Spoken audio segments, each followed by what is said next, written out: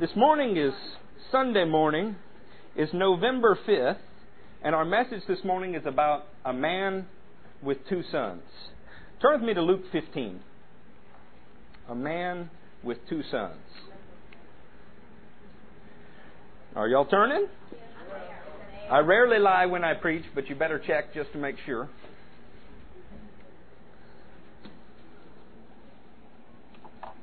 Isn't worship good? I grew up in a church where worship was not all that exciting to me. And my father had one of those big rings that you get from winning things in football. And he would reach around my mother and pop me right in the head to keep me awake.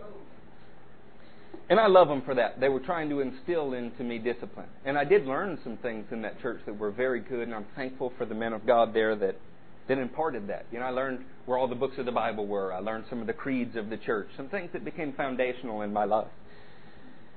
In my heart, I just thought, wow, it's supposed to be boring. Church is not supposed to be something that you endure, you suffer through for a credit to God. I just encourage you to circumcise your hearts this morning. That means to remove all of the garbage from your hearts. See if you can embrace the message and not just do church. You know, I don't have pews and stained glass in here, not only because they'd look ugly in my house, but I don't want y'all to revert to that classroom kind of mode. I really don't. I want you to embrace the message and learn this. One of the parables that we're going to cover this morning is in Luke 15. It starts in verse 11. But before I get there, do you see your title? What does your title say in your Bibles? Parable of the Lost Son. How have you learned that all of your life, though? What is that called? The Prodigal Son. Now, if I introduce Steve to you, who is as close to me as any family member I've ever had, but I introduce him to you as Ugly Steve, right? Steve, I pick you because nothing could be further from the truth. But if I introduce Steve to everybody that I go to as, hey, this is Ugly Steve, do you think that might influence the way they think about Steve before they even him? In fact, if you talk about somebody like Thomas in the Bible, and every time you reference his name, you call him Doubting Thomas, do you think good things about Thomas? We've called this the parable of the prodigal son. It's interesting to note prodigal comes from a Latin term. Now, the Bible's not written in Latin. Jesus didn't speak Latin. The apostles didn't speak Latin. Latin was the language of the Romans. But by the year 400, the gospel that was for all of the world had been written in one language, Latin. And the scholars that came out of this Roman Latin machine that took over the church named this story for us the Prodigal Son. One of the reasons I'm pointing this out is because even the very name has caused us to misunderstand what the parable is about. And we're going to cover that. But before we do, I want to give you some background. Is that all right? I want you to know, one of my real pet peeves is when a pastor is talking about something that is critical, something that should be life-changing, something that impacts the way you live daily. And they pick up and they don't talk about what was before it or after it. Now, that was okay in the original audience because they had most of the word memorized. But the American church is exceedingly lazy, apathetic in almost every way. We get on Sunday all we're going to get all week because most of us are dominated by television and radio rather than any kind of literature. Now, that's not true for some of you, and I hope eventually it's not true for all of you. But because of that, I want to give you a little background that is here. The first is when you walk into our church, if you notice, we have these Jewish symbols all over the place. This is because Jesus was a first century rabbi. He's the Messiah. He's the Son of God. But God chose, out of all the time in human history, to appear in the flesh in a Jewish man. This is because God uniquely designed the Jewish culture. I mean, He designed everything from the garments that they would wear, to the buildings they would worship in, to the song that we sang during worship, the Great Hallel. You know, they sang that every time they went to the annual feast.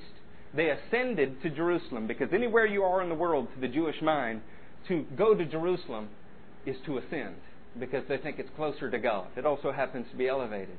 And they sang these songs designed by God that have become our scripture.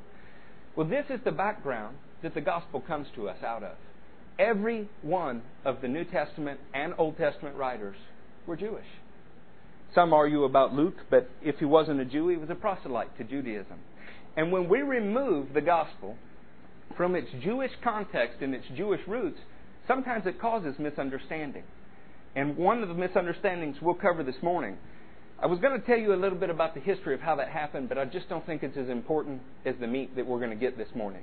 Suffice it to say that for the first 100 years or so, the church was dominated by Jewish theologians.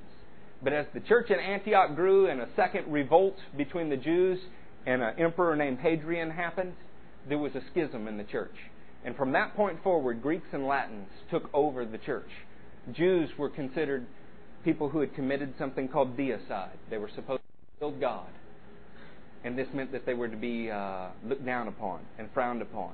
As we divorced ourselves from the Jewish roots, we inherited Greek ideas called Hellenism, with emphasis on the first few letters of that word.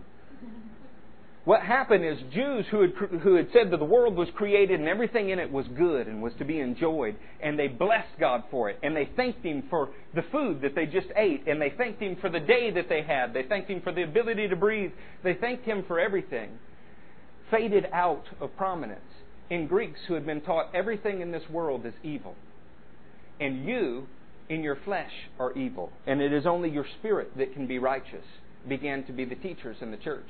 And this is the first time we start to see the blessing of inanimate objects, like the blessing of food, because it's somehow unclean.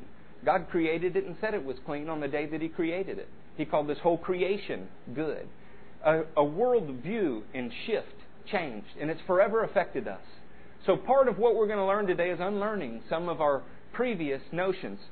Have you ever looked at the Pharisees and gone, oh my God, how could they be so stupid? Give it a little time. I promise you will look into the mirror of God's Word and see yourself as a Pharisee on many occasions.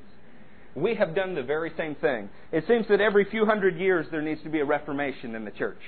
You know, when you turn on the TV, what you see is fishers of funds instead of fishers of men. You see crazy people with purple hair and thrones telling you what to believe about God, and the ignorant masses sucking it up and buying it by the bushel because they like what they hear. Paul told Timothy these days would come. I want to tell you the truth. The reason Paul could say that is because it's always been true. There is a propensity in us to gravitate towards things that are not right. There needs to be a setting right of our base nature and craving what is true. We founded this church on the principle that if you seek truth, you will find it. But it takes bravery. And I encourage you this morning to be brave, because God will call you to go against the grain. Everybody around you can say this is the right way and we know it to be true. The only problem with that is in every century men have been wrong who have done that. It takes courage to stand up for what God has revealed to you to be true. But that's exactly what God built His church on. How many people were there the day that Peter said, you are the Christ, the Son of the living God? And Jesus said, oh man, you're blessed. This wasn't revealed to you by men, but by my Father in heaven. That meant the entire religious establishment had missed God's message. But God would build His message on the fact that any one man can receive revelation from God. It's scary too, though, huh? How many people have gone up in towers and drank Kool-Aid and done stupid things in the name of God and claimed it was a special revelation? That's what your word is for. Everything that I say today, you should research. You feel free to come back Wednesday, challenge anything that I've taught. It'll make us both better. I encourage that. You won't find very many churches that do, but I do. You know why? It protects us all. I will do whatever it takes to get into the will of God with our word. This parable has been wrongly named the prodigal. You know a little bit about how the church got Hellenized and how this happened. I want to tell you a little bit about Luke 14, though. If you're not on the page where you can see Luke 14, look at some of your headings there. Jesus is in the house of a Pharisee in the early part of Luke 14. And there's a debate. The religious people had actually gotten so confused about keeping God's requirements. By the way, the law was intended to reveal God's heart to the people. Show them what was right so that they could do it. Well, one of the things that God did was for man's sake, He created a Sabbath, a day of rest, where man could rest from his toil, show faith in God that he would be provided for, and spend time doing only the things God wanted him to do. But like most religious people, the people in Jesus' day, taken this good thing that God wanted and so confined it in their way of thinking and so misconstrued it that they had it not even lawful to do something good on the Sabbath. And Jesus challenges that idea, and He heals somebody on purpose on the Sabbath. I was told by somebody in a well-known denomination in a position of leadership not to stop to help somebody on the way to church changing a flat tire, because it could be the devil trying to keep me out of church. God bless him, he was doing his very best. He meant well. He wanted me to be in church. I understood exactly what he meant. But that is exactly the attitude that Jesus is trying to come against. Is it more important to be in church or to help somebody change the flat tire? We canceled an entire church service with 200 people one time to help a man roof his house because it was about to rain and he had no roof. We need to rethink the revolutionary way Jesus challenged the church. Get out of our ideas that just to sit on a pew, just to see the glorious light coming through stained glass and listen to Sister Bertha Better Than You play her organ is somehow a service to God. A service to God is being obedient to Him. That's a service to God. So he moves on from this healing on the Sabbath to another idea, a parable of a wedding feast and a table. This was particularly confusing to the listeners because a wedding feast was a big social event. This is where Jesus did his very first miracle, was at a wedding feast. Because in a town, when somebody got married, this was something that was awesome. Everybody around came. They were excited to be invited, and not to be invited was an insult. And right after he corrects this thought about not doing good to people on the Sabbath, he moves into this parable and he says, guys, when you go to a wedding feast, don't sit at the places of honor. What happens if the master of ceremonies comes in and asks you to move down so somebody else can take your seat? Instead, sit at a low place and let God move you up. I want to tell you, the church is ailing from this problem. Sometimes we look and we see ourselves as so much better than everybody else that when we hear even a powerful message, something awesome, enlightening by God, your very first thought is, oh, Charlotte needs to hear that. That Cassidy, I need to get that on CD, because if Cassidy could hear that. This Bible's described in the Word as a mirror. The first thing that you should look in and see is your own life. Oh, well, we know that. But knowing it is not enough. We must do it. Our creed in our church is to perform out there what we've practiced in here. Why is Jesus telling these religious leaders this, and the people, though? He's trying to pave the way for the idea that God, in His character, wants to do good to people no matter what day it is. God, in His character, is going to take those who are not esteemed and move them to the head, while those who have gained reputation and esteem for themselves, He's going to move them to the foot. The next thing that He begins to teach, if you follow through Luke 14, is instruction on when you give a luncheon. A luncheon's a particularly interesting thing in the Jewish culture. The middle of the day is not a time you could just depart and eat. You know why? There was work to be done. You ate early in the morning and you ate late at night. So if you're eating in the middle of the day at a luncheon, that's a sign of wealth. It's a sign of prosperity. The Romans liked so much how the Jews ate because it was a symbol of freedom. Jews ate reclining on their left elbow, eating with their right hand. Next time you read the story of the Last Supper, read it with that in mind, and I promise it'll make a whole new story come to light. This is how John reclines on Jesus' chest while they eat. It's how some at the table didn't understand what Judas was doing. He was on one side of Jesus, Peter was on another. But we'll teach on that at another time. This is a sign of freedom and a sign of reconciliation. And what Jesus is teaching is when you give a feast, don't invite the people that are already your friends. Because what the meals are for is to be reconciled to people that maybe it's hard to be reconciled with. Don't choose who you do this with based on whether or not they'll reciprocate. Come on now, when you invite somebody to lunch, you pick the person that's hardest for you to go eat with? But Jesus did. Wonder why He's saying this. Well, He's just got through eating in the house of a Pharisee, and they're about to pick on Him for the company that He keeps. How far has the church fallen? A man that I admire, named Don Babin in Texarkana, Texas, took a church. Actually, it was a strip club. And he made it into a church. And he left a pole up in the center of the building to remind people that God takes something unholy and He makes it holy. That's what He does. The local media came out. It's funny how offended lost people can get when they see people not being religious but being godly. Came out and said, "You can't do this. Pastor Babin, surely you're not going to take this building and make it a sanctuary." He said, "Lady, a sanctuary is a place you keep birds. I'm talking about the church of the living God." They cut to commercial immediately. One of the things that I like the most about this man, though, is every Sunday, sitting right next to him in the chairs, was the biggest crook in Texarkana. And everybody knew it. And church members were leaving the church. Don had just gone from 900 to about 450. And newspapers were writing bad articles about Don because this man is in the church. When I asked him about it, Don said, "You think it's better that he sits with me on Sunday or that he stays home?" And I was overwhelmed at the strength of this individual. Watching people leave. He said, "Well, how could God allow people to leave for this one man?" Wow, how interesting that you thought that. That's what our message is about this morning. Two more things happen before we get to Luke 15. One is there's a great banquet that's being given. This is another parable. And the people who are intended to come, the so-called healthy, make excuses, every reason in the world that they won't do it, while the crippled, the lame, and the poor show up. I'm happy to be one of the crippled, the lame, and the poor. Showed up in the house of God. Didn't deserve to be here. Maybe somebody else was more qualified, but He chose me.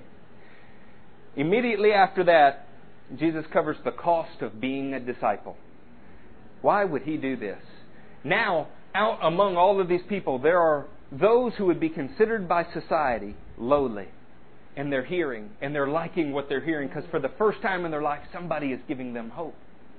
There are those out there who esteemed their positions and loved the places that they sat at tables and their flowing robes and their gowns, and that all men called them master and teacher. And they're hearing what Jesus says. And there's a part of them that wants to embrace Him because they know He's right. But the larger part of them couldn't embrace Him because they loved their reputation. I don't know which one you think more adequately fits you. I suspect a little of both. But when I look around the church today and when I examine my own life, I see an awful lot of flowing robes and people who love their reputations. And the men that I admire the most are the ones that will associate with anyone for the glory of God. This takes us right to Luke 15, which is what I wanted to cover. Let's pick up in Luke 15, starting in verse 1. Is that all right? If y'all don't talk to me when I ask you questions, I will cry and run out and we'll all be embarrassed. Now the tax collectors and sinners were all gathering around Him to hear. I wonder why. It's amazing. When you preach about God accepting people, those who have never felt accepted by anyone will come running. Now the tax collectors and sinners were all gathering around to hear Him, but the Pharisees and the teachers of the law muttered, "This man welcomes sinners, and He eats with them." Sinners and tax collectors. Tax collectors are looked down upon because they've sided with the Romans, and they're collecting taxes against their brothers. But sinners. In English, we tend to think of sin as something. I don't know what your conception has been, but the Greek word here is hamartolos. What it means is those who deviate from the way, those who miss the mark that they were aiming at, or those who stray off of the path. The Hebrew word for it is very similar, and Jesus spoke Hebrew and Greek, but He was a Hebrew of Hebrews. And it's chautal, and it means exactly the same thing, except it indicates a weakness. In other words, when you think of a sinner, quit thinking of somebody who is wicked, somebody who is evil, and think of somebody who has gotten off of the right path. Somebody that because of their weakness was drawn aside. And you know what this ought to do? It ought to start to conjure up in you mercy instead of judgment. Because it's not somebody who is wicked, somebody who is overtly evil, somebody who is a bad person. It's somebody who set it out on a journey and somehow or another got off course. Can you not relate to that? Have you not been that person? Are you not that person sometimes even today? To the Jews, to walk with God was called halakha. This was, Lord, we've heard about your way. Help me to walk in it. What is the right way to put one foot in front of another? You would hear commands like honor the Sabbath, but Lord, how do we honor the Sabbath? And Jesus came to show us how to walk the law out in the right way. How to represent in our action God's characters. So when you watch what He does, He is trying to teach you what God is like. Now there are some Pharisees in this place. We might call these modern churchgoers in this place. And what do they notice? After all Jesus has said and done, they notice who's hanging around Jesus. Then Jesus told them this parable. Suppose one of you, I want you to get this about parables. Quit thinking of these as solely allegorical stories. Don't think about these as only there were once upon a time in a far, far away galaxy. Listen to what Jesus did. He's speaking to an audience and He says, suppose one of you, He puts you in the place of this parable so that you're forced to engage it. You have to listen to the circumstances and it will demand of you a decision. What is the problem here? The modern churchgoers don't like who Jesus is hanging around with. So He says, suppose one of you has 100 sheep and loses one of them. Does he not leave the 99 in the open country and go after the lost sheep until he finds it? Let me ask you something. Is this a parable about a sheep or the man who's looking for the sheep? It's about the man, isn't it? You don't know anything about the sheep other than he's lost. But you're about to find out about the heart of a man in this. Why? Because Jesus is trying to explain about the character, about the nature of God. And when he finds it, he joyfully puts it on his shoulders.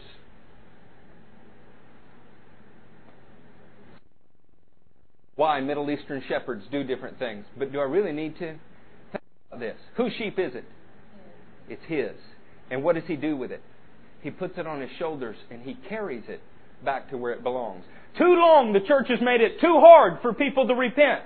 The Hebrew word for repent is teshuvah. It literally means you've been walking in the wrong direction. Now you need to turn into the right direction. And we lay on people's necks a burden they cannot carry. We want to punish them, and they're all too willing to be punished because they feel bad. The kind of God we serve will go seek out the one who has strayed, put him on his shoulders, and carry him back to where he needs. Now let me ask you something. You wear the name Christian. Right? We stand up and we say, I am a Christian. We sing about it. Then be a Christian. Christian means Christ-like. Be an imitator of God. Find people who are hurting.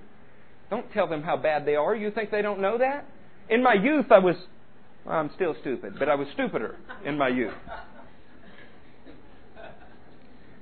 I stood at a popular nighttime scene and yelled at the people that they were going to hell. It's occurred to me since then. They know that. That's why they're going there. They'd like to forget about it. The days of John the Baptist ministry, friends. This everybody needs to turn or burn. Look, I understand it. I can do it with the best of them. In my very base nature, even in the kingdom, I want to call down fire on anybody who's not doing something right. But Jesus has shown me that's not His Spirit. There's a place for that. It lasted about 6 months out of Jesus' ministry, and then the man who did it lost his head. Most people already know what they're destined for. They don't like it. They don't see any way out. Have you never been victimized? Come on. Think about this. When I was a kid, I used to do push-ups every time I said a curse word because I had a filthy mouth. I could do hundreds of push-ups, but could not turn off my mouth. Have you never had something in your life that you couldn't put away? Oh, no, of course not. Liar. Now, I put all that in the past tense because it's so easy to accept. What is in your life today that you're struggling with? How easy is it to throw a stone at Matthew because you saw him do something wrong, and on your way to church, you hated somebody in your heart that cut you off in traffic? Jesus said, if your enemy strikes you on one cheek, turn him the other also. My God, go to Luby's. Cut in line and see what happens to you. Everybody just poured out of church. Saints, it's time for a reformation, and it starts in your hearts. It starts with you. You can't change the global church of God.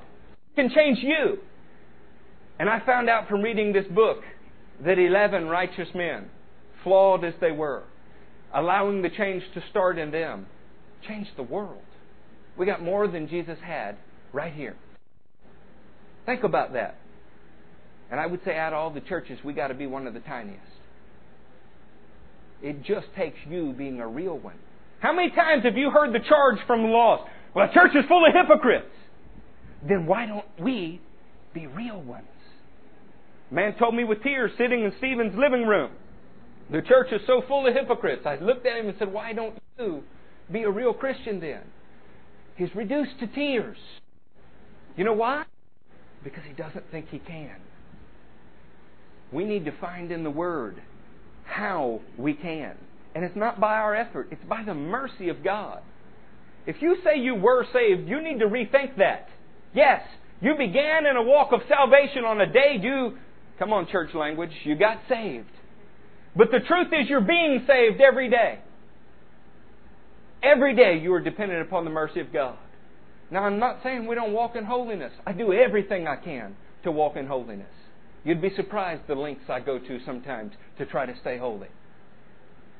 But I'd be a liar if I said I got it right every day. I am dependent upon the mercy of God. We need to quit raising up for ourselves pastors on platforms that are so high that they look like demagogues and not allow themselves to get close to the church. Because if they get close, somebody will see a fault. And oh my God, we couldn't follow after him. He's a human being. How far do they fall when they fall? Guys, it's all over the news. I'm from Baton Rouge, Louisiana. One of the most powerful men of God is world renowned for that. And I hear about it everywhere I go. You know how you keep it from happening? You don't allow people to lift you up, and you don't get lifted up. There'll never be a day, God willing, that I'm beyond reproach. Where whoever the least in the church is can't come here and say, Pastor, I'm not sure that's right. Let's re-examine that. You know why? Because I'm better? No, because I'm well acquainted with my weakness. And you should be too. You know why? As you start to understand what God's done for you, you have something you can minister to somebody else. When you're in touch with just what you were saved out of and are still being saved from, then you are qualified to minister that mercy to somebody else. Who changed this gospel to some child's fairy tale? Pray this magic incantation. Get dunked and you're good to go. It's a lie. It doesn't work. It's powerless. It leaves people either with a fire insurance policy or under condemnation, never feeling like they can do anything right. These Pharisees are quoting Psalm 1 to Jesus. There's a problem with that, though. Psalm 1 is about Jesus. It's who He is. You know? It's kind of like Craig's telling me a story about, this guy named Matthew, right? Like I've never met him. And then he finds out halfway through the story, Matthew and Eric have known each other all of their lives. They say, this guy, he, what did he say? He welcomes sinners and he eats with them. This is because Psalm 1 says, hey man, don't you walk in the way of sinners. Don't you sit in the counsel of the wicked. There's a real difference between a sinner and wickedness. This is borne out even in the Hebrew, also the Greek. A sinner is somebody who's deviating from the way, somebody who's straying. Wicked denotes absolute amoral character. Have you never been around somebody and you could feel that? Yeah. Sometimes it's alarming. You want to know, what do I do about it? Yeah. Sitting next to somebody and the Spirit in you quickens, this is a child molester. What do you do? But that's not the majority of people you meet. You know what the majority of people you meet are? They're like lost sheep. They want what is right. They don't know how to get there, and they're convinced they can't because from birth, all they've ever heard is everything about you is wrong. The God we serve made you the way that you are. He embraces your diversity. He just wants to reshape it into something that He can use. Why is it that when you go to a church, if the pastor has a certain kind of Bible, every member of the church has the same kind of Bible? If the pastor wears a certain kind of suit, well, that won't happen here, huh? Everybody dresses like that. It happens in all churches. The last church that I started, it happened in. Didn't mean to, but before long, because one guy has a certain kind of leather bag, you look out, and we've got a bunch of little cookie cutters out there with the same kind of leather bag. It's in our nature. We have to fight against that. The youth of our country cry out somewhere around 7th grade. My mom's a 7th grade teacher. She knows they're crying to be individualistic, unique, right? As long as it fits in with everybody else. There is an innate desire in us. God has put it there. Steve is supposed to be different from Eric. That's not wrong. God is not trying to shove us into a mold. He's simply trying to take what He's invested in you and do something good with it. They misquote Jesus. The difference between going in the way of a sinner and sitting in the counsel of the wicked and what Jesus is doing is a matter of influence. You are forbidden in the Scripture to sit in a situation that is causing your counsel to be corrupted. You are forbidden to join with sinners in their sin and doing things. You are forbidden to be in a situation where you would be influenced in a negative way. You know what you're not forbidden to do? You're not forbidden to love people who are headed the wrong direction, to try to be a godly influence in their life. Did you know it was unlawful for Jesus to touch a leper? And yet Jesus never broke a law. He knew that if he touched them, they wouldn't be lepers. Come on, saints. Where are you? Where are you? Can you not hang out with cousin so-and-so? Can you not hang out with somebody across the way because they're unclean? Well, perhaps if you were more of a man or a woman of God, after time they wouldn't be unclean. Now I understand this calls for wisdom. So does everything else in the body of Christ. This is not a set of children's rules. You don't get the download and in 3 minutes you got it together. In fact, the Bible says work out this salvation with fear and trembling. You understand what that means? That means that there is life and death on the line in every situation, and that needs to govern our actions. Be careful how quickly you dismiss somebody. What if Jesus didn't? And if you throw them away bearing His name, have you not just made Him guilty? Have you not just represented Him wrongly to the world? You know, I can't think of an American church you could walk into and anybody is struggling with whether or not it is Christ-like to visit a prostitute. Can't think of one. And if there is one, I don't want to know about it. And yet Paul wrote to the Corinthian church, don't do this. Don't do this. It's like pointing Jesus to that. Now we all read that and we go, oh, those stupid Corinthians. How could they not know that? How many things do we join Jesus to? How many things have we made Jesus a part of? Some kind of religious apartheid. You know, including everybody who's not just like us. Adam's got a relative who's in jail. Now, I know nobody can relate to that because nobody's ever known anybody in jail, right? Lord, I come from South Louisiana. The man's life is beginning to change. There's about 3 reactions to that. And the first one is, oh, that's jailhouse religion. Well, friends, I don't know what Bible you're reading, but Jesus said He came to preach freedom to those who were in prison. You may not have had bars in your life, but if you never felt in prison, you haven't been saved. You think you were born righteous. The second one, reaction that this man is getting, is from the other kind of religious crowd. This is one of the few things that really upsets me these days. He ran right out and he got baptized. And because he had only read Matthew, it's the only book he's read yet, but I'd say that's a pretty good start. He went and got baptized in the name of the Father, the Son, and the Holy Spirit. So a visiting preacher told him he couldn't be saved yet. He didn't get baptized in the name of Jesus. Sounds like his ox has fallen in a ditch, but he won't help him because it's a Sunday. Doesn't it? Look, I love all those little things. I've spent my life in the Word. I'll happily play Bible trivia with anybody in the room. But that's not what God's character is about. You can be baptized with a big gulp in a ditch if your heart's right.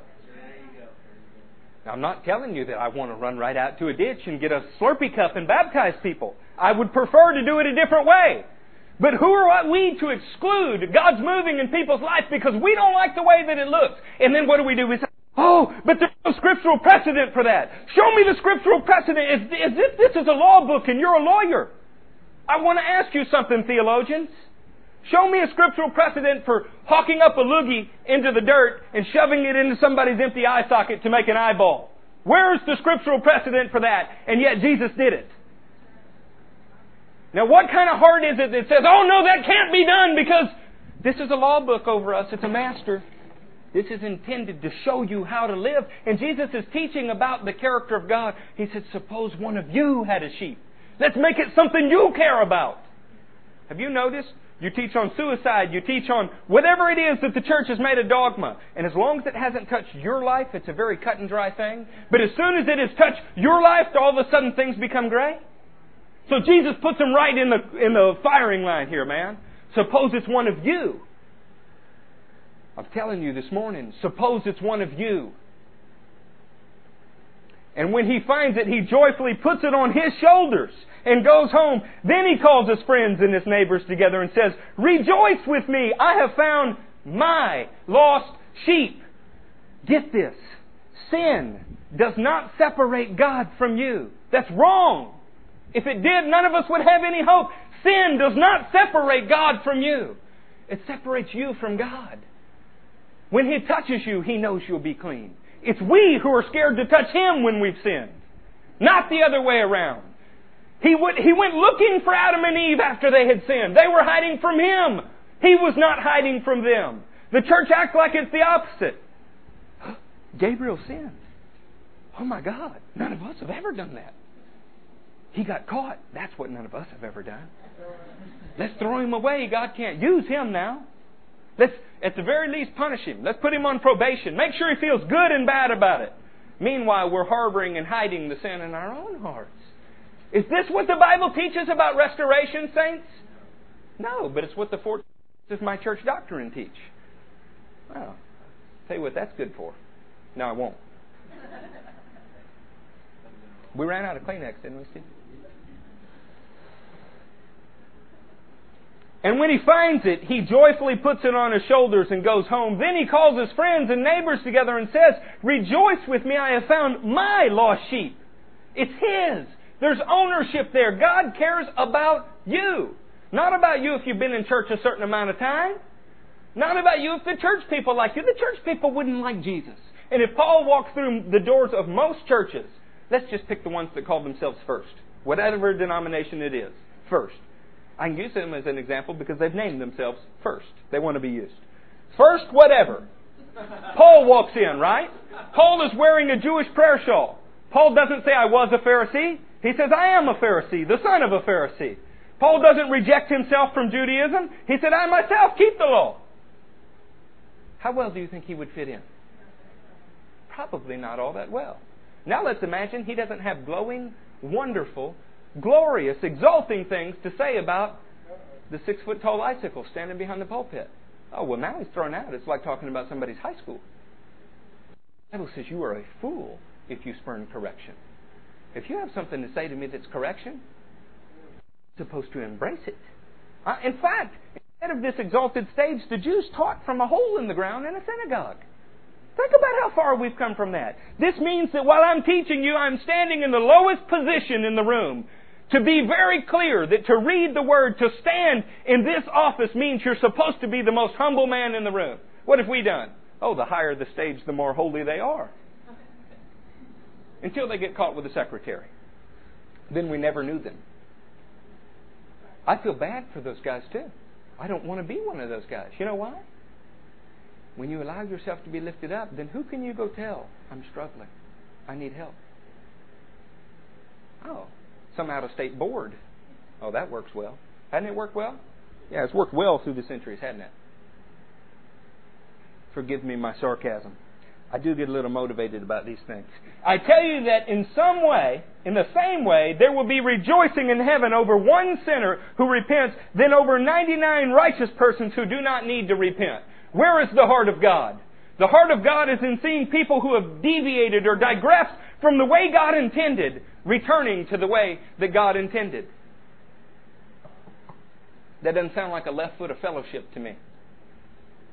In every town I've lived in, the biggest church in the town used to be a member of some other church and they got thrown out. Wouldn't you think that watching God's hand on the other thing would cause you to repent? They start in feed stores and they start in garages. That's not even an endorsement of those churches. It's an endorsement of God. He will take the rejects of society and make them kings because that's the kind of God He is. And He gets glory for it. The bigger I have fouled up and He still uses me, who gets glory for that? Everybody knows what Eric is. But everybody can see what God has done with Eric. I can tell you out of my high school class, I would have been voted least likely to be saved, without a doubt. Not because I didn't know the Word. I could quote it better than most people. I just didn't know how to live it. I found out most of the churches in that category, except they can't quote it either. I was living like hell all the way to heaven. I actually took P-Row to church for something or another to get this Indian saved.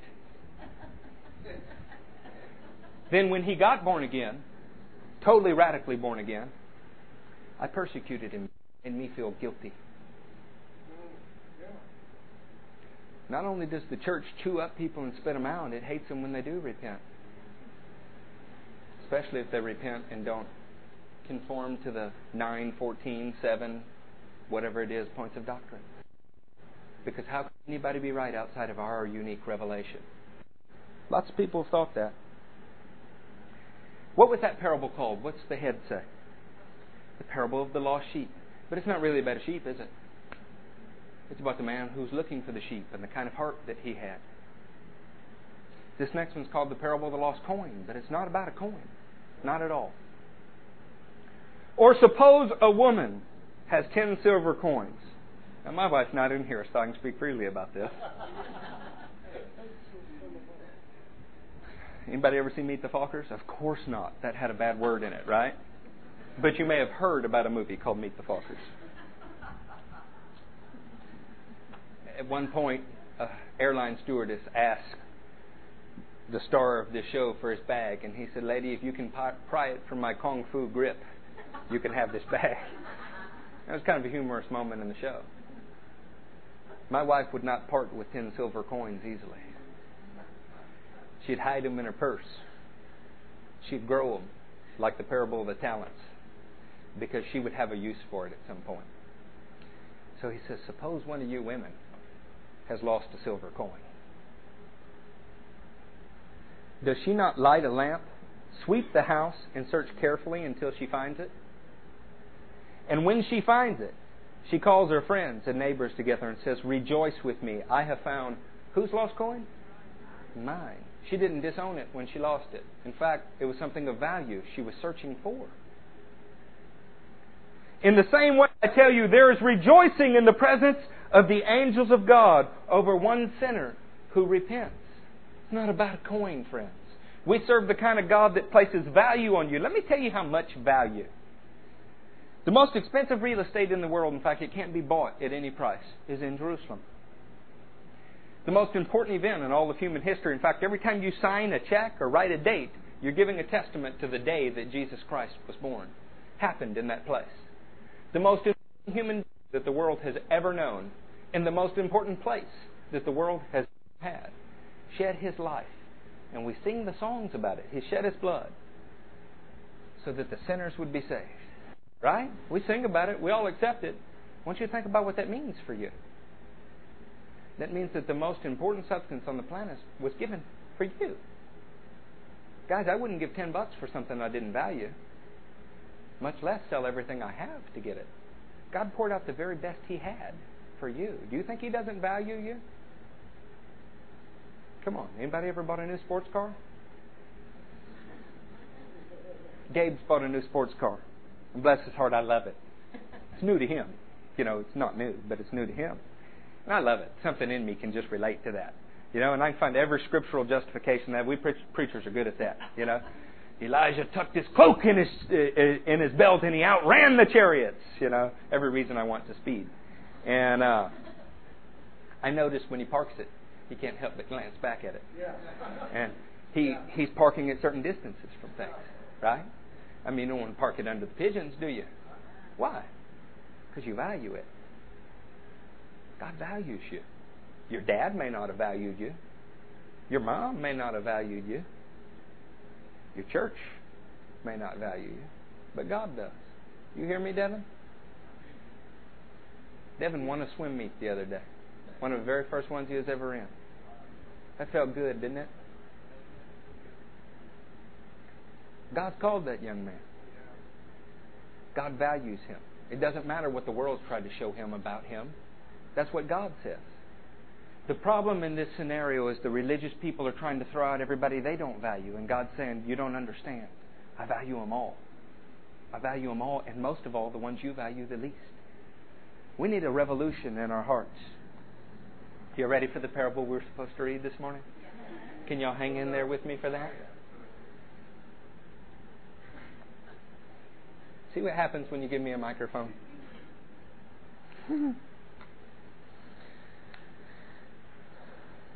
Jesus announced His ministry. In Luke 4. You don't need to turn there. I won't lie to you. Verse 18, and He was quoting Isaiah 61. And what He said was, the Spirit of the Lord is upon me. He has anointed me. Do you remember what He anointed Him for? To preach good news to the poor. To preach freedom to the captives. To proclaim the acceptable year of the Lord's favor. Does anybody know what that acceptable year is? Call it out if you know it. Oh, wow. We study our books all the time, right? And the thing that Jesus announced His ministry. Did you say it? She did. It's always my favorite ice cream. Cherry Jubilee. I try not to eat it now. I got that Dunlap disease.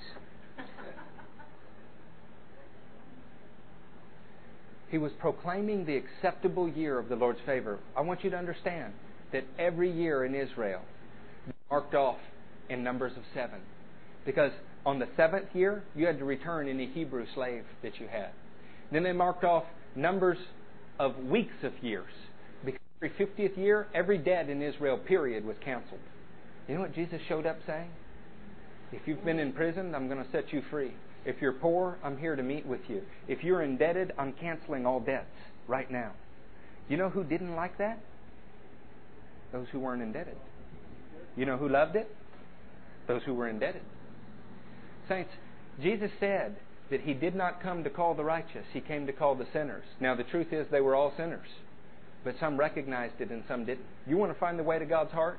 Admit your weakness and ask for His strength. You want to find the way to God's heart? Don't think of yourself as better than you are. Allow Him to move you up. And He does that in time. When He can trust you. After He's examined you. It's funny. He told those who were proud, I'm going to burn you. He told those that were lowly, I'm going to lift you up. King Nebuchadnezzar, king of the world, the golden head on a statue in Daniel, one of the first global empires, ate like an animal on all fours for 7 years. The last recorded words he has in the Bible is, God is able to abase the proud. So what kind of God does that? The same kind that will take a servant and make him a king.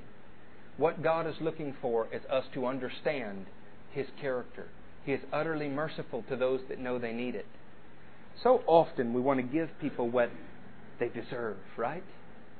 Well, David did that to me. He deserves what he gets. All those years I helped David. All those years I did that for David. Now he deserves it, right? Oh no, y'all have never heard those words, have you? Much less uttered them. Does David get what he deserves? Or will God give David what he needs? See, that's a question in your life. Are you going to give other people what they deserve? Or are you going to give them what they need? And I want you to hear me carefully. Jesus said, if you do not show mercy, you will not be shown mercy. So think about that. Are you going to give others what they deserve or what they need? Well, what's been done for you? It's so easy to see everybody else's unrighteousness, isn't it? Spend some time looking in the mirror. Oh, it manifests in different ways. But saints, it's there.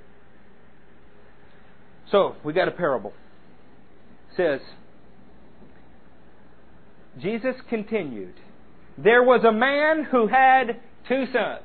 That was the title of our message. A man who had 2 sons. Why would we call this the parable of the prodigal or the parable of the lost son if we're telling a story, first of all, about a man with 2 sons? Oh, because it's so much easier to see everybody else's sin, isn't it? And the word prodigal, by the way, means extravagant, lavish, wayward. It's so much easier to see the extravagant, lavish, wayward sin. But Jesus said, for a man to look at a woman lustfully with his eyes, he's committed adultery in the heart already. But it's easier to see if they commit adultery out in the open, isn't it? They wanted to stone that person. The church is in the same business today. We'll prosecute any sin that we see outwardly, and we let all the ones that are inwardly go as undiscovered territory. Right? Darkness hates light. It'll shine on your heart and it'll cause you to change. Saints, this word is first and foremost for us, not anybody else.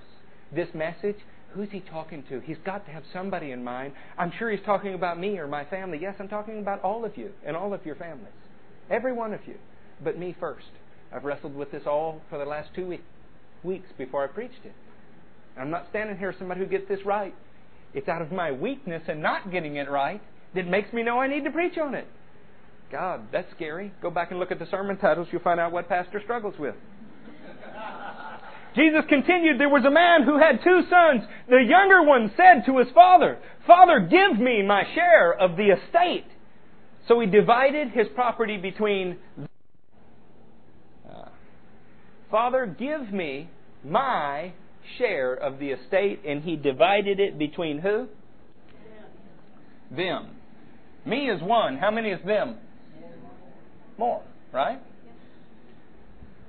I've read this for years. The reason I went into the whole idea of divorcing yourself from Jewish roots is, I preach it well enough, but it's hard to break old habits. When I read this, I've been told this is the parable of the prodigal son. I never noticed that word, them. I thought, this is the story of the one bad son who took his dad's money and went off and spent it on harlots and horrible things, right? And my emphasis was always on the son, the bad sinner. Don't be the bad sinner. But as I began to examine it in its Jewish context, I found something entirely different. You remember Jesus said, suppose one of you had a sheep?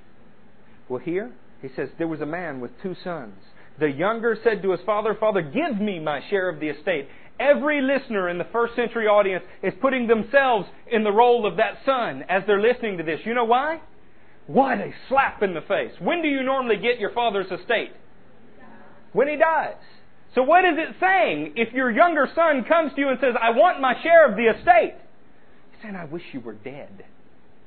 You're worth more to me dead than alive. What an insult, right? In the Jewish culture, who gets the majority of their father's inheritance? The firstborn. And it makes it a point to say this is which son? The younger. So we have a son who's not the leader in the family, who's not next in line, the younger son coming and insulting the father. Father, give me my share of the estate. So he divided his property between them. The first century audience is floored at this point because the older brother has an obligation. His obligation as the next in line in the family is to make peace between his younger brother and his father. To reconcile between the two of them, not to allow this to happen because it is a shameful and wrong thing to insult your father in this way. But he kept his mouth shut. And the property was divided among them. It's not a parable about one man and one son. It's how a man had 2 lost sons, but in very, very different ways. And the parable is not about the sons. It's about the man, because the man in this story is God. Not long after that, the younger son got together all he had and set off for a distant country. Don't read the rest of that. Look at me. In the Jewish law, the Mishnahs, the oral law. In other words, when the Word said something like honor the Sabbath, well, sages throughout the centuries wrote down what they said Moses had handed down orally about how you keep the Sabbath. And much like Catholicism, where church tradition is equal to Scripture, right? Well, the Jews were not all that different. They took their oral traditions and made them equal to the written Word. And when you read in that, what you find out is how they carried out their inheritance laws. And what it says is that it's horrible to do this. But if you're going to do it, you have to do it with this provision. As long as your father is living, you cannot throw him off the estate. In legal language, sometimes they call this usufruct. What it basically means is the man who's living on it no longer owns it, but he has control over it. So how did the son get together all he had? Wow, what a horrible, horrible insult to the father. He says, Dad, I wish you were dead and I want to go to a foreign country. I cannot sell this property out from under you while you're alive. So I'm going to sell it to Brent, and he's not going to take possession of it until you're dead. Do you think I'd get a good price for that? Let's say it's worth $1 million.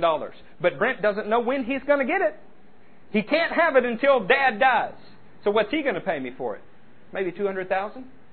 What an insult. Everything that the father had worked all of his life to provide to his children, they're throwing away. Well, the younger son's throwing away, but the older son accepted property. He accepted it then, divided among them. What an insult, right? What else does that mean? Now, instead of just two sons who misunderstood their father, there's a buyer out there waiting for the day. Because the sooner the guy dies, the better for him. Property's worth a lot. How sad. Not only does the younger son wish his father was dead, and the older son wish his father was dead, but now they've spread it to another buyer. It's a funny thing.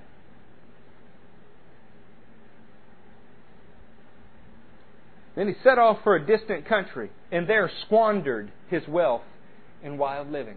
This is where you get the term prodigal, because he squandered his wealth in wild living. After he had spent everything, there was a severe famine in that whole country, and he began to be in need. Is that a sign of punishment?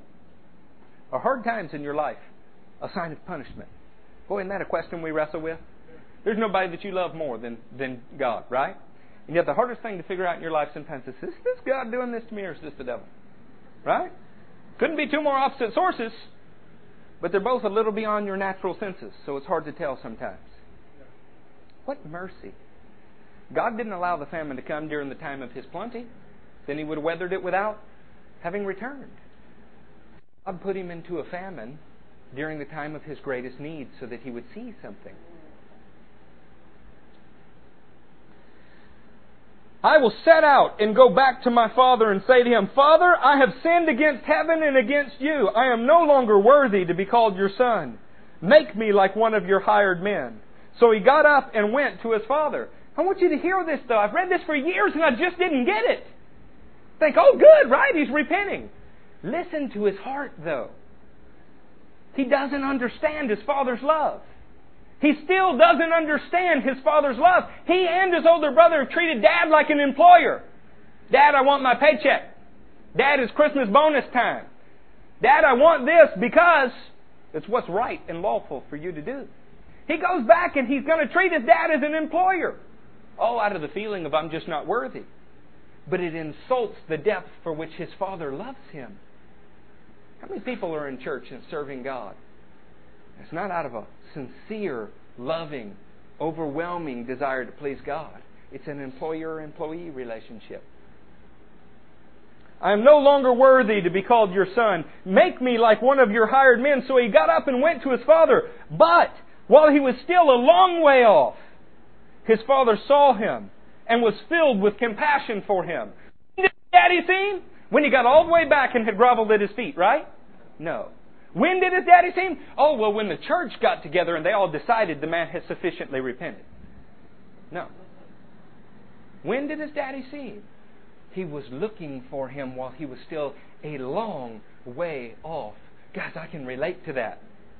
I may not be where I need to be yet, but my Father sees me approaching it with all of my heart, and at least I'm not back with the pigs anymore. Hebrews says it. Those who have been cleaned and returned to waller with the swine. At least this guy recognized where he was and knew he needed help. So many are wallowing with the swine and don't even know it because they're all dressed nice. But while he was still a long way off, his father saw him and was filled with compassion for him. Get this about God. His very first thing, while the people are being drawn into the story and they're putting themselves in this role, what Jesus is communicating is after telling your dad you wish he was dead, after running as far away from him as you can so that he can't see what you're doing, showing that you despise his way of life. The moment he saw him take a step back, he was filled with compassion for him. Church, where's our compassion for people who are still a long ways off? Why have we forgotten the miry clay we've been drawn out of? He was filled with compassion. Part of living a life worthy of the call. That's what these ladies were studying this weekend. Part of being an imitator or disciple of God. Part of it is giving up everything that you thought was right and accepting only what God says. And what does God say about the person who is trying to come back? Be filled with compassion for them. There's no desire to punish here. There's no desire to make him live up to your standard. He's filled with compassion for him. But while he was still a long way off, his father saw him and was filled with compassion for him. He ran to his son. The father ran to the son, the father who was wronged, the father who both sons have been horrible to him, ran to meet a son. He didn't make him come all the way there. God will meet you right where you are. So, but I have to get right before I can start going to church. I've got to get right before I can meet with God. He will meet you where you are. You said, but you don't understand. I'm a slave to this. I'm a slave to that. He came to set you free. He said, but you don't understand. This is just the way I am. He will change you. Give Him a chance. He will meet you where you are. One of my favorite quotes came from Gandhi. He said, I've examined your Christ. In Him I like. It's His followers I have a problem with. I never thought Gandhi and I would agree on anything, but I found something of noteworthy value.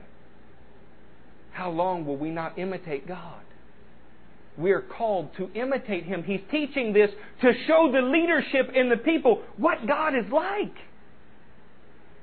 When you see people far away, have compassion on them. When His disciples wanted to burn a village for not accepting Him, said, Lord, let's call down fire on them.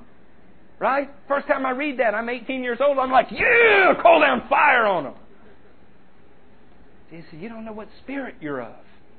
God didn't come to burn us all. He's not a big angry God with a stick over your head waiting to squash you. He's a compassionate Father looking for the slightest inkling of somebody who had deviated from the way but is now trying to turn back. And He will meet you where you are and He will help you. But while he was still a long way off, his father saw him and was filled with compassion for him. He ran to his son, threw his arms around him, and kissed him. There is no stern rebuff. There is no rebuke. There is no shaming him. Life has already shamed him.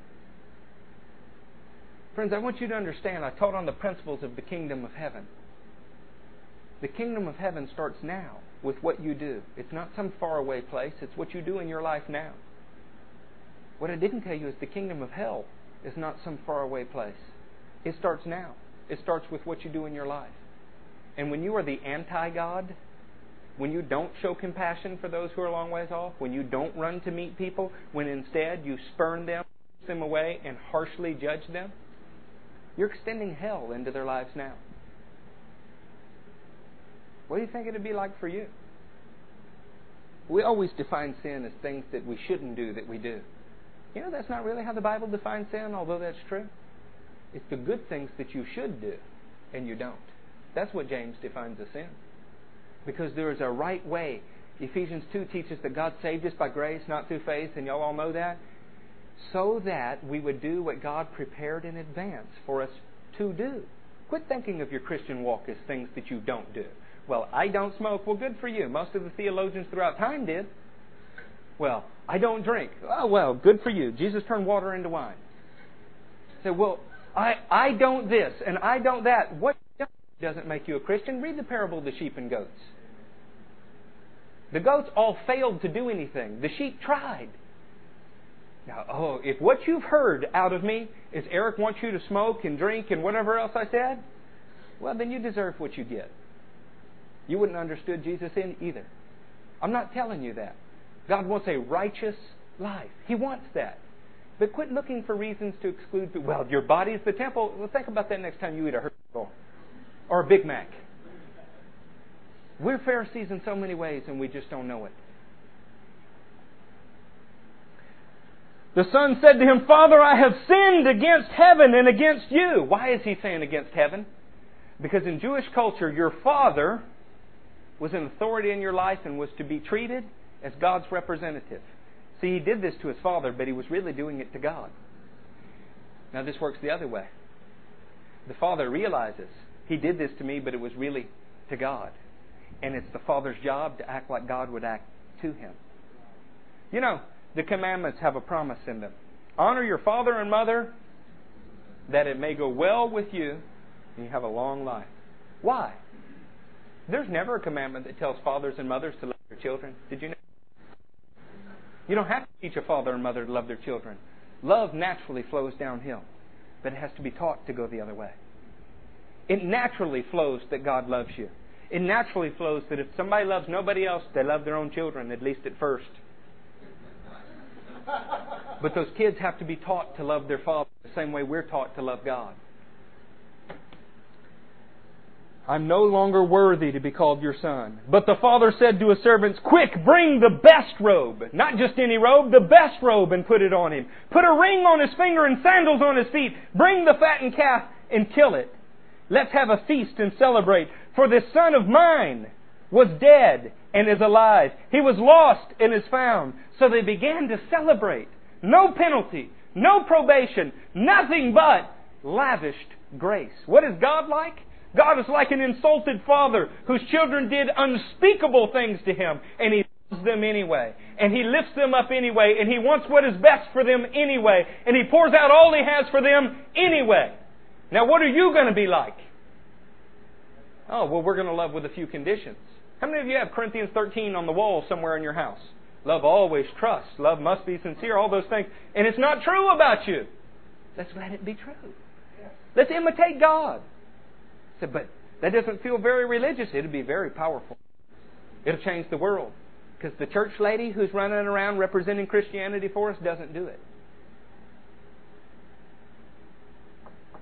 Meanwhile, the older son, we'd almost forgot about him. What do we have with the younger son? We have a son who openly insults his father. He goes off. It's very obvious everything that he's done, right? And he's restored. The older son's a little more obscure, isn't he?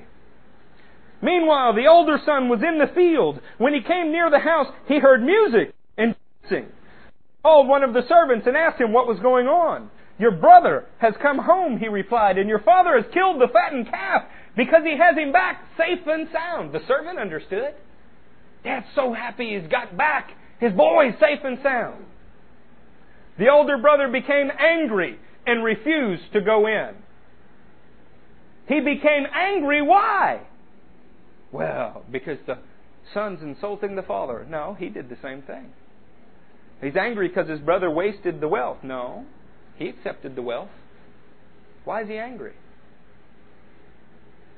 Because the younger son doesn't deserve what he's getting. Understand this if you don't understand anything else about God. He does not give you what you deserve. If He did, we would all be damned. He gives us what we need. And what this son needed was mercy. He needed grace. He's angry because he doesn't think his brother deserves this. How many people in church are the same way? Oh man, you go tell somebody that a new Christian, somebody who was in blatant homosexuality 2 weeks ago, has just seen a vision, and you watch what the church does. Oh, had to be a demon. You know. Don't you know what he was? And you don't realize you're insulting the blood of Jesus. The power of God to make people clean and whole. It's Jesus on trial, not him.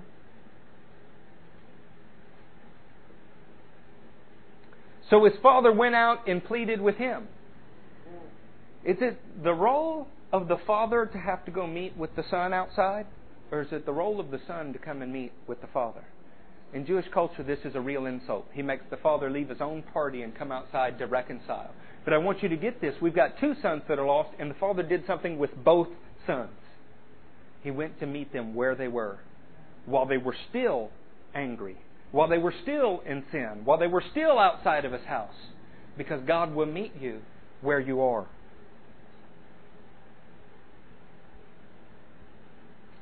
Out and pleaded with him. Pleaded with him. But he answered his father, look, all these years I've been slaving for you and never disobeyed your orders. Is that what a father wants to hear from a son? I've been slaving for you and I was obedient? They treat their dad like an employer. How many church people treat God like a father versus how many treat Him like an employer? Well, I've always done what is right. Well, good for you. Take your beanie and go play somewhere else. That's not what God is like. I've been slaving for you and never disobeyed your orders. I've never done anything wrong, but did you do anything good? It's not enough not to have bad fruit, saints. It's not enough not to be in blatant drug use. It's not enough not to be in adulterous affairs. What God requires of you is that you bear fruit in keeping with repentance, 30, 60, 100-fold. He must get His increase. And that does not come from sitting on your salvation in a cold, hard pew. It comes from loving the people He loves, from imitating Him, from doing what He would do in the situation. Yet you never, now He's going to charge the Father with wrongdoing. Yet you never gave me a young goat so that I could celebrate with my friends.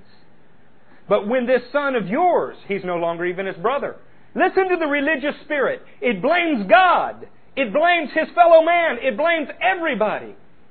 When there was a problem between God and man in Genesis 3, a break in their relationship, it shows up between man and man. In Genesis 4, Cain kills Abel. It's always this way. When you meet somebody that's bitter, that is angry, that is sullen towards people around them, the Word declares, you cannot love God that you cannot see if you do not love your fellow man that you see. Now, an obvious example would be racism. A less obvious example would be whoever it is in your life you're tempted to harbor hate. Quoting Lindy, who was quoting someone else, she said, harboring hate or bitterness is like drinking poison and expecting the other person to die. What profound wisdom out of such a young person. Must be God. But when this son of yours had squandered your property with prostitutes has come home, you killed the fattened calf for him. Is he angry because he's been mistreated? No, he's angry because God has shown so much mercy to someone else. You know, there's another parable like this. You remember the wage earners? Some go out early in the field, some go out late. Same exact principle. My son, the father said, you are always with me, and everything I have is yours. Why do you think the son didn't understand everything that the father had was his? Because he never loved him right. He never treated him like a father. He treated him like an employer, simply to be obeyed. But we had to celebrate and be glad because this brother of yours was dead and is now alive again. He was lost and he was found. What happens to the first brother? He's lost and he's found. What happens to the second brother? We don't know. Why do you think Jesus did that to the crowd? Because you're putting yourself in the role of these two brothers. And the choice is yours. The guy who's in sin, obviously, and finds mercy because he knows what he needs. The older brother who thought he had always done everything right, it was not so obvious what he needs. And you're left with a cliffhanger. Did he repent? Did he reconcile with the Father? Did it happen? Well, we don't know. Because you're the older brother. We find out today. We find out tomorrow. We find out for the rest of your lives. I could talk to you for hours. I already have. About how wrong it is to set this scripture up as the parable of the prodigal. It puts the emphasis in the wrong place. The prodigal's doing fine. He's with God. It's the older brother who has the problem. Nothing could be more indicting of church life in America today. Nothing. When you look at this, you should see yourself and then decide, what will I do? Will I love my brother and be reconciled to my Father? Or will I go on doing the same thing expecting a different result? We're going to close here in about 2 seconds. I want to tell you that if you've been told that grace was something that is New Testament and not Old, I want you to understand something. This is written in the New Testament, but it's before there was a Bible. Jesus is telling this story in the Old Testament era. Where did he get this idea?